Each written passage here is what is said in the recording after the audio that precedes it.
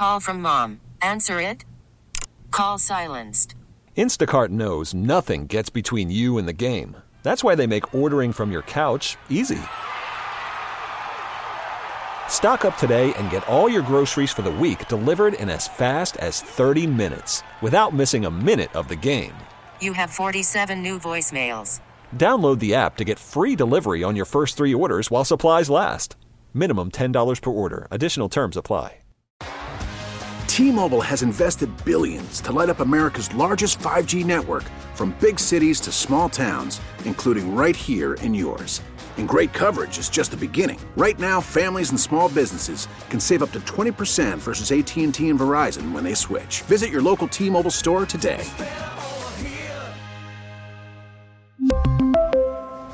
Plan savings with 3 lines of T-Mobile Essentials versus comparable available plans. Plan features and taxes and fees may vary.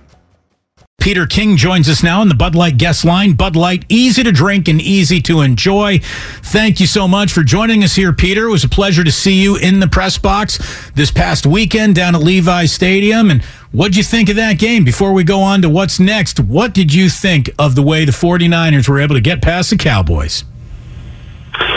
Oh, when I left the press box, it was great meeting you there, Damon. When I left the press box that night to go down to the locker room, I just had the weirdest thought. I thought that this is a really interesting game. It was a very different football game than most games are these days in the NFL.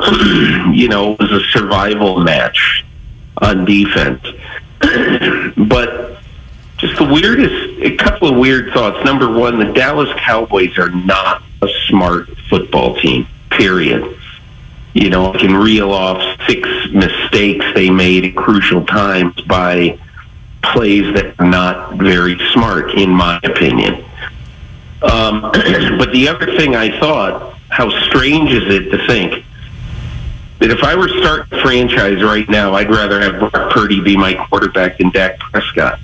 And that sounds totally, absolutely insane. But that's the way I feel. And, I came away from there, and look, I think this is amazing when you think about it. Dak Prescott now has played 8 games. He's played 7.9 games. I mean, he came in 6 minutes or whatever into the game against Miami. So he's basically played 8 games. In 8 NFL games, Brock Purdy has not fumbled the ball. He hasn't only not lost a fumble, he has not fumbled the ball. And he's only thrown 3 picks. He is the perfect quarterback for a team that has a defense like the San Francisco 49ers. That's why Brock Purdy is going to be the opening day starter at quarterback regardless of what happens on Sunday or beyond.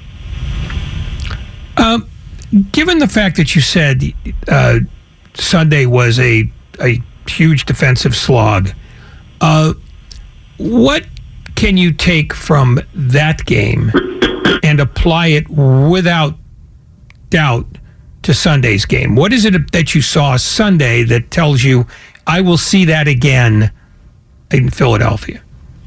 Well, number one, maybe not offensive explosiveness, but at least offensive efficiency. And number two, I think that defense always plays, at any time of year, in any sort of weather. And, the 49ers defense is going to play in this game. I think the one thing that would concern me if I were the Niners is that they're coming into these playoffs.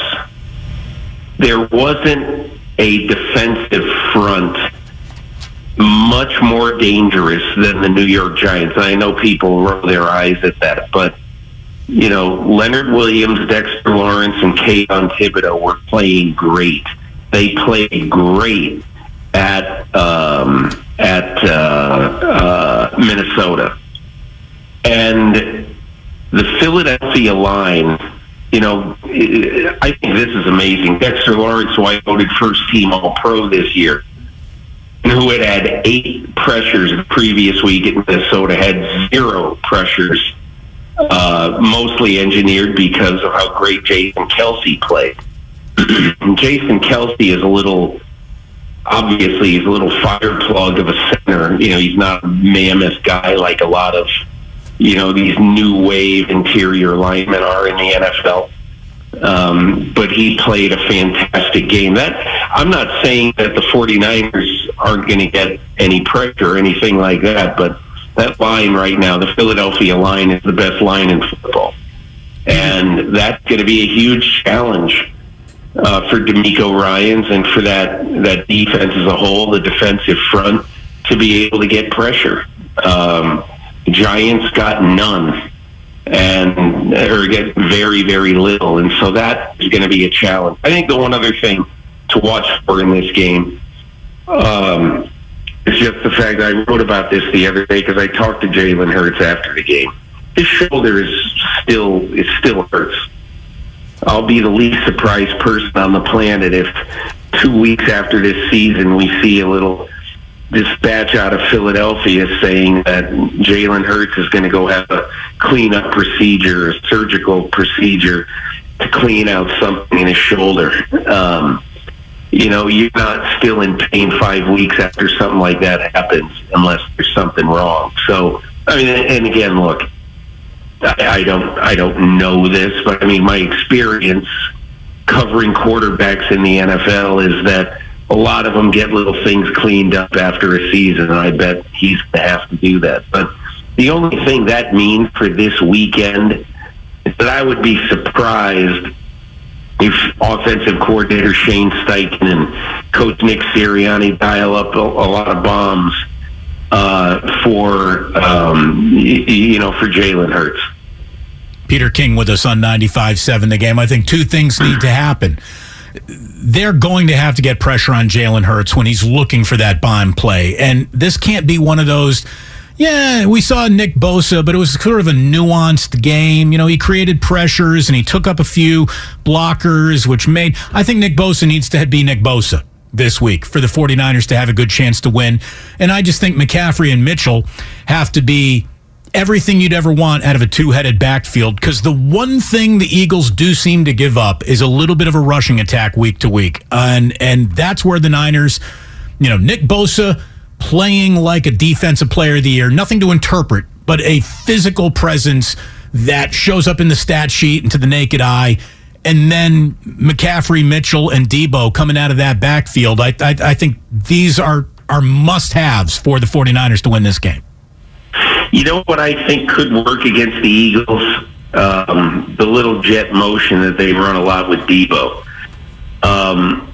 I think that Philadelphia has been victimized by that a little bit this year. And they've got a very interesting defensive front. Okay. They had 8 players on that defensive front, all the way down to 35-year-old Brandon Graham, play at least 12 snaps in that game. And that is one heavy rotation. But the interesting part of that is that you say, well, how important can Brandon Graham be? Well, 1, he had his first double-digit sack season of his career this year at age 35. 2, he sacked Daniel Jones in the 4th quarter of that game the other day. So obviously, the roster put together by Howie Roseman and managed by defensive coordinator Jonathan Gannon understands how to get something out of all of these defensive linemen. That's going to be something that I think, the Niners did not play the Eagles this year. And I think it's going to be interesting to watch how you adjust. It's not going to be a lot of teams sub a lot on the line, but to have 8 players to plug and play on a defensive front consistently during the course of the game, where there's going to be a lot of change-ups in that lineup. I think it's going to be really an interesting thing to watch, and it'll be interesting to see how the Niners adjust to it. What's the one thing that the Eagles do that the 49ers will have the most trouble coping with? And what is the thing that the 49ers do that the Eagles will have the most trouble coping with? The thing that the Niners will have the most trouble coping with, in my opinion, is solving Jalen Hurts, because first of all, you don't think entering this game that he's going to be at full strength because his shoulder hurts and all that. And so you think, okay, we're getting this guy at a time that it's a good time to get him.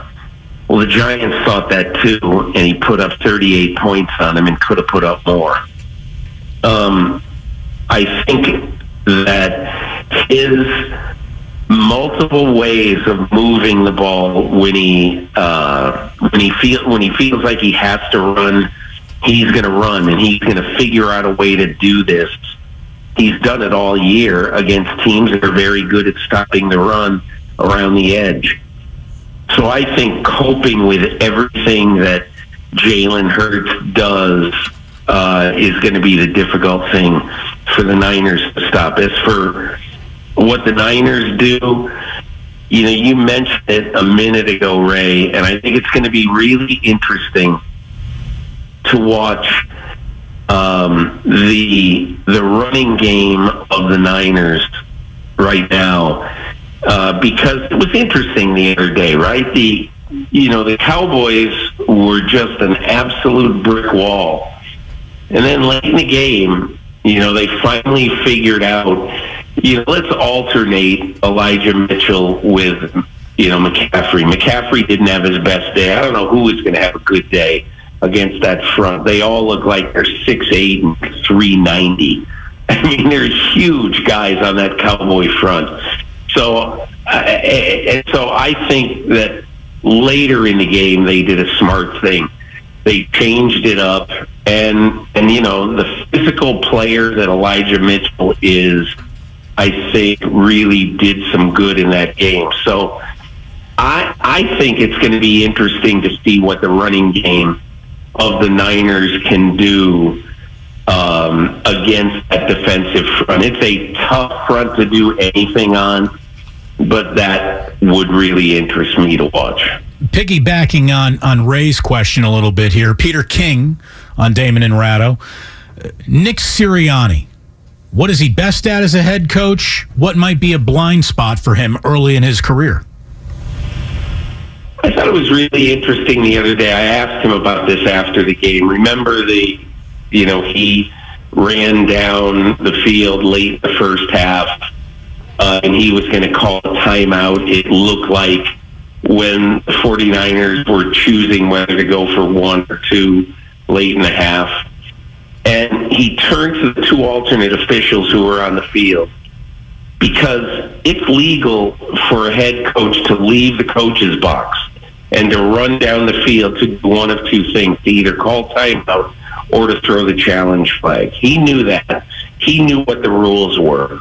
He wasn't going to stand down there for any length of time. He just went down there to get the attention of an official and to make a call.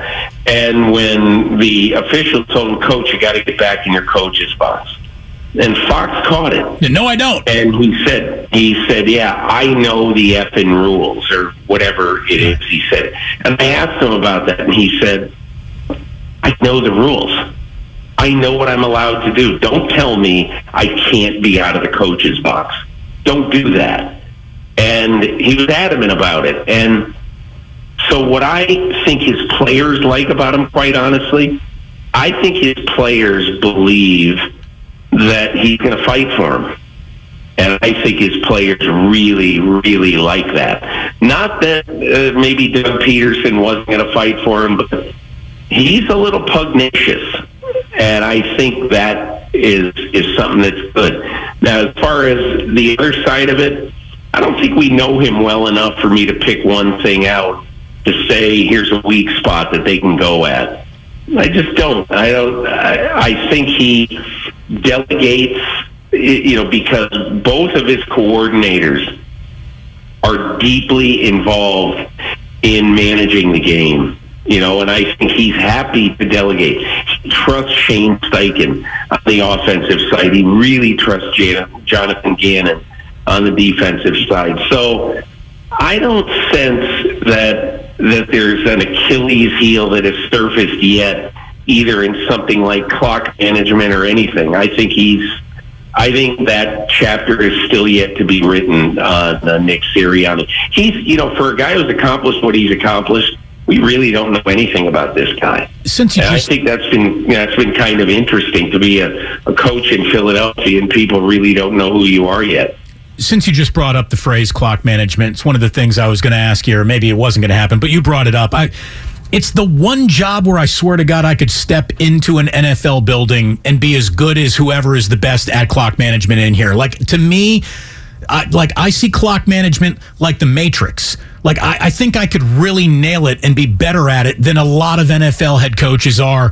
And you could say, Damon, that's ridiculous sports talk arrogance. Maybe it is. I don't know. I feel like it's the one thing that I could do better than NFL coaches. The 40 seconds blown by the Cowboys just deciding to punt. Like, what is going on there?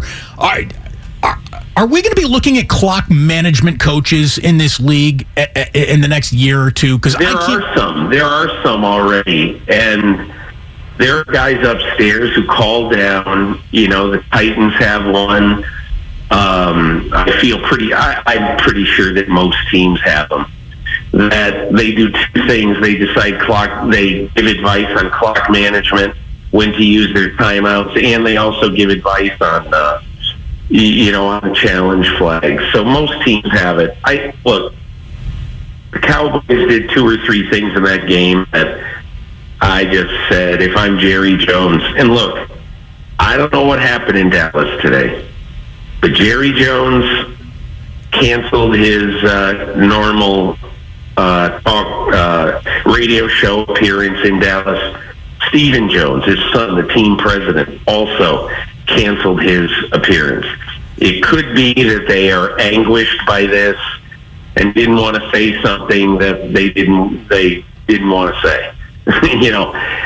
It also could be that they're thinking, Jerry Jones is on the other side of 80, and there's Sean Payton out there. He's always wanted to hire Sean Payton. Could he be giving serious consideration right now to upsetting the apple cart and saying, damn it, I'm going to pay Sean Payton $18 million a year to come in and get this team over the top and to try to save Dak Prescott? I thought it was an inordinately disturbing, and I know that sounds bad, but Dak Prescott played a disturbing football game.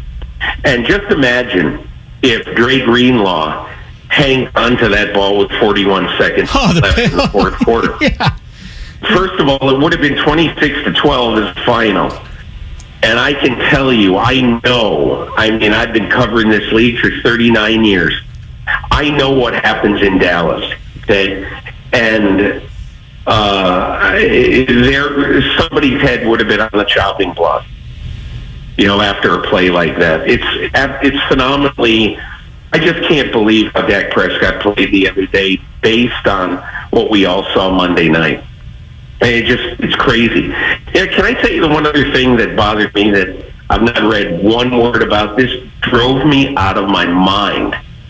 And that is that with 49 seconds to go, Kevontae Turpin, the guy who made the Dallas Cowboys based on 2 touchdown returns against the Chargers in a preseason game, the ball was punted to him. He was standing at his own 9-yard line, and he caught it with the fair catch signal, and there was nobody on top of him.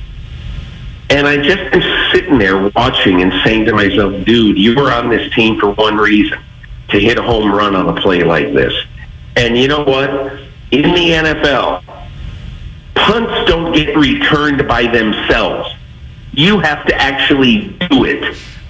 And I thought that was just inexcusable.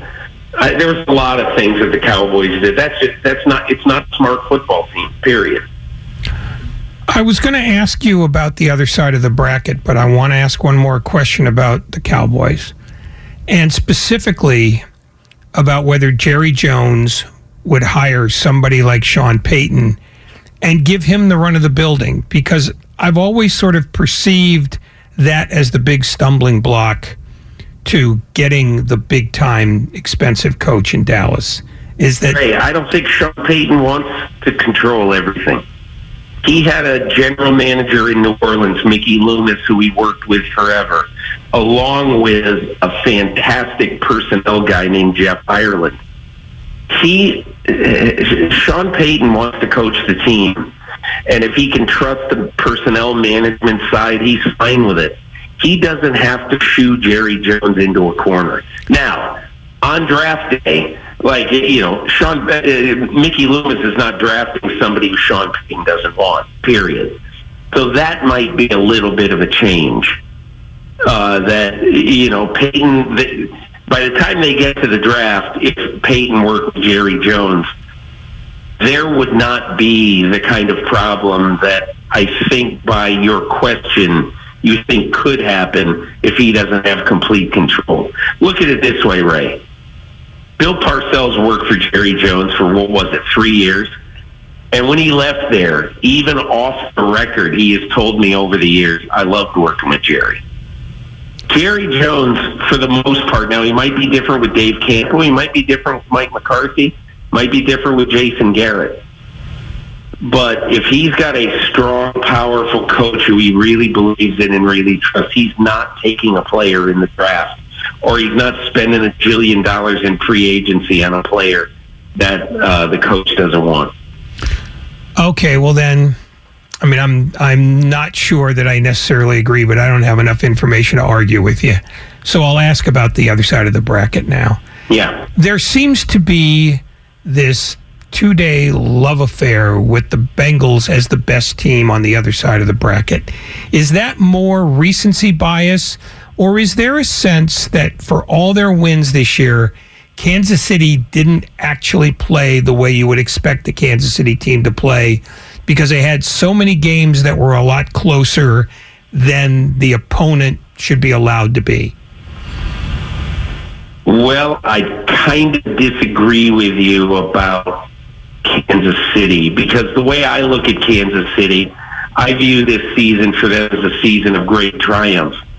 They right now are 15-3, and keep in mind that they lost maybe the most dangerous, threatening wide receiver in all of football before the season.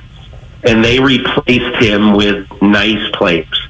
Marquez Valdes-Scantling, Justin Watson, Juju Smith-Schuster, Sky Moore. Okay, nice players. And you know what they did?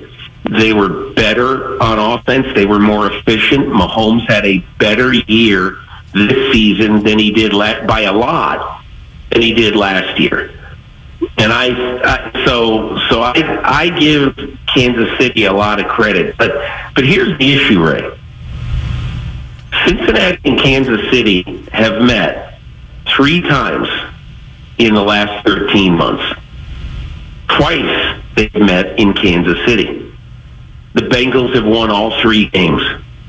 Now, you might say, well, they won all 3 games, but each game they've won by a field goal. Which is like saying, well, Tiger Woods only won that golf tournament by 1 stroke. Is he really better than everybody else? I mean, it matters to win close games. And so, to me, if Cincinnati wins this game this week, and obviously they've got a good chance to do it, that'll mean that Joe Burrow, in a span of 13 months, will have won 4 road playoff games, which combined is how many road playoff games Peyton Manning and Joe Montana won in their career. Now, obviously, this is a lot different. Montana didn't play a lot of road playoff games, obviously, but Joe Burrow is doing something now that is really, I think, impressive, borderline incredible. And the Bengals are basically, they've got the biggest chip on their shoulder of any team left in the playoffs. We'll see if the Chiefs can knock it off. You know, if Eagles-Niners offers us the quarterback matchup that no one could have seen coming, the Bengals and Chiefs offer us the quarterback matchup that was promised to us years ago, and it really is something else. How come the rules of science and medicine do not apply to Dak Prescott's high ankle sprain? That's normally a month-long injury for a mere mortal. You mean Mahomes? Excuse me, Patrick Mahomes. Pardon me. Yeah. How? First of all, I thought he broke his ankle. They take him back, the X-rayed. I obviously didn't see it. He gets back out there. I'm sure tore it all day, all night. But how can he just say, yeah, no doubt about it, the high ankle sprain that takes guys out for a month won't even have me sitting next week? I can't explain that, and I think some of it is modern, not medical science, but injectable science.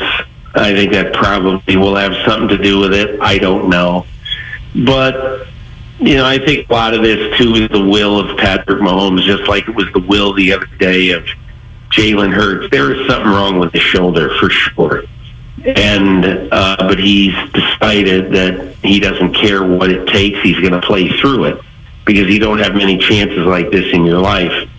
And I think Mahomes is the same way. Mahomes just feels, I've got 6 months to get better, and I'll be okay eventually.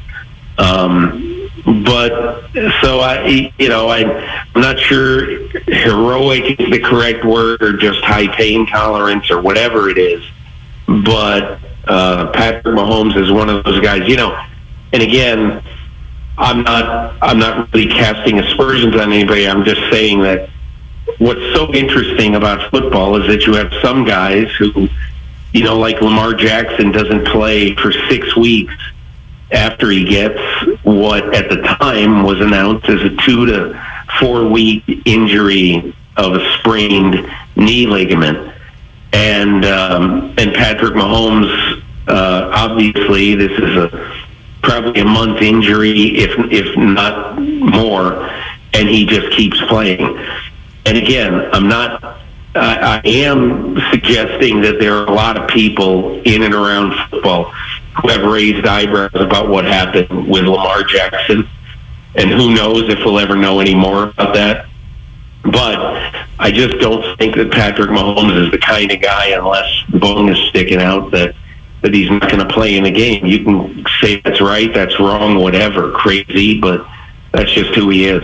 The big local news was that Charles Omenihu picked up a misdemeanor domestic violence. Timing on that is terrible. Obviously, the accusation, what it implies, are awful. We don't want to see anyone abused, but no one was there. No one really knows what happened, and no one is going to know what the Niners are going to do until they do it. So, it for teams who like to minimize distractions, that feels like a significant distraction, because Omenihu might not have been a big part of this team at the beginning of the year, but he has been a big part throughout the playoffs and at the end of the year. I mean, it was just 3 weeks ago or 2 weeks ago against Seattle, that he was the key to their defense a couple of plays in that game. Yeah. And so, obviously if they have to miss him for this game, it's going to hurt him. But you have to field a team, too, that has to play by the rules of society as well. So we'll see. The other local news that sort of popped up, and it's more local or national conjecture than it is news, but Ian Rappaport, basically said, hey, if the Packers get the right package, they like Jordan Love enough to maybe be open for business on Aaron Rodgers. You buy that? And if you do, where do you think he might be sold? I mean, Adam Schefter reported that over the weekend, that there was a significant chance he could be traded. You kind of round up the usual suspects. I always like to look and see what owner is the most desperate, because what owner will push for this the most. And, I think right now the number one team would be the New York Jets. I don't know if Rodgers, as Mike Florio pointed out tonight, could simply say, I'm not going to play for the Jets. So you owe me X amount of dollars. You can either give it to me for not playing or I could keep playing. So I don't know what's in Aaron Rodgers' head right now. My feeling is that he's probably going to end up playing 1 or 2 more years.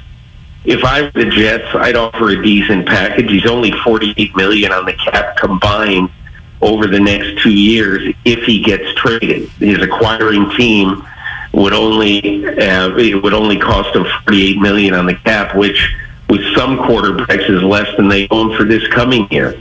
So there's that benefit, but also how much you're going to have to pay to actually get him. 2 1s, 1 and a 2, I don't know. Do you want to do that for a quarterback who might only play 2 years? That's the big question. But I do think the Jets are desperate enough right now to do something like that. Always good to have you on, Peter. You going to Philly or Arrowhead? Going to go to Arrowhead this week. I've seen a lot of the NFC. I'd like to see a little AFC now. Always great to see you and have you on. It was great to bump into you at the press box again last weekend. Safe travels, enjoy the barbecue, and we'll talk to you next week. Sounds great, guys. Thanks a lot. T-Mobile has invested billions to light up America's largest 5G network, from big cities to small towns, including right here in yours. And great coverage is just the beginning. Right now, families and small businesses can save up to 20% versus AT&T and Verizon when they switch. Visit your local T-Mobile store today.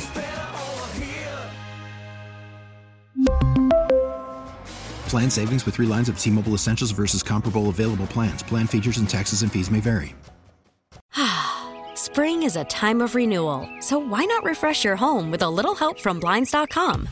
We make getting custom window treatments a minor project with major impact. Choose from premium blinds, shades, and shutters. We even have options for your patio, too.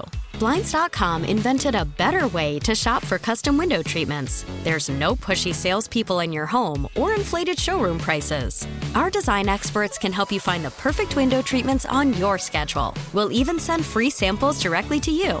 Plus, we can handle the measuring and installation for you. Unlimited window treatments installed for just one low cost. And with Blinds.com, you'll always get transparent pricing. No hidden fees. Our free shipping and 100% satisfaction guarantee can put the spring back into your step and into your home, too. Shop Blinds.com right now and save up to 45%. Up to 45% off for a limited time at Blinds.com. Blinds.com. Rules and restrictions may apply. O'Reilly. Protect your vehicle's engine with a full synthetic oil change and save with Mobil 1 at O'Reilly Auto Parts. Purchase 5 quarts of Mobil 1 full synthetic motor oil and receive a $10 O'Reilly gift card after rebate. See store for details. With your Mobil 1 purchase, you'll also receive 2 times points during O Rewards Bonus Points Month at O'Reilly Auto Parts. O'Reilly.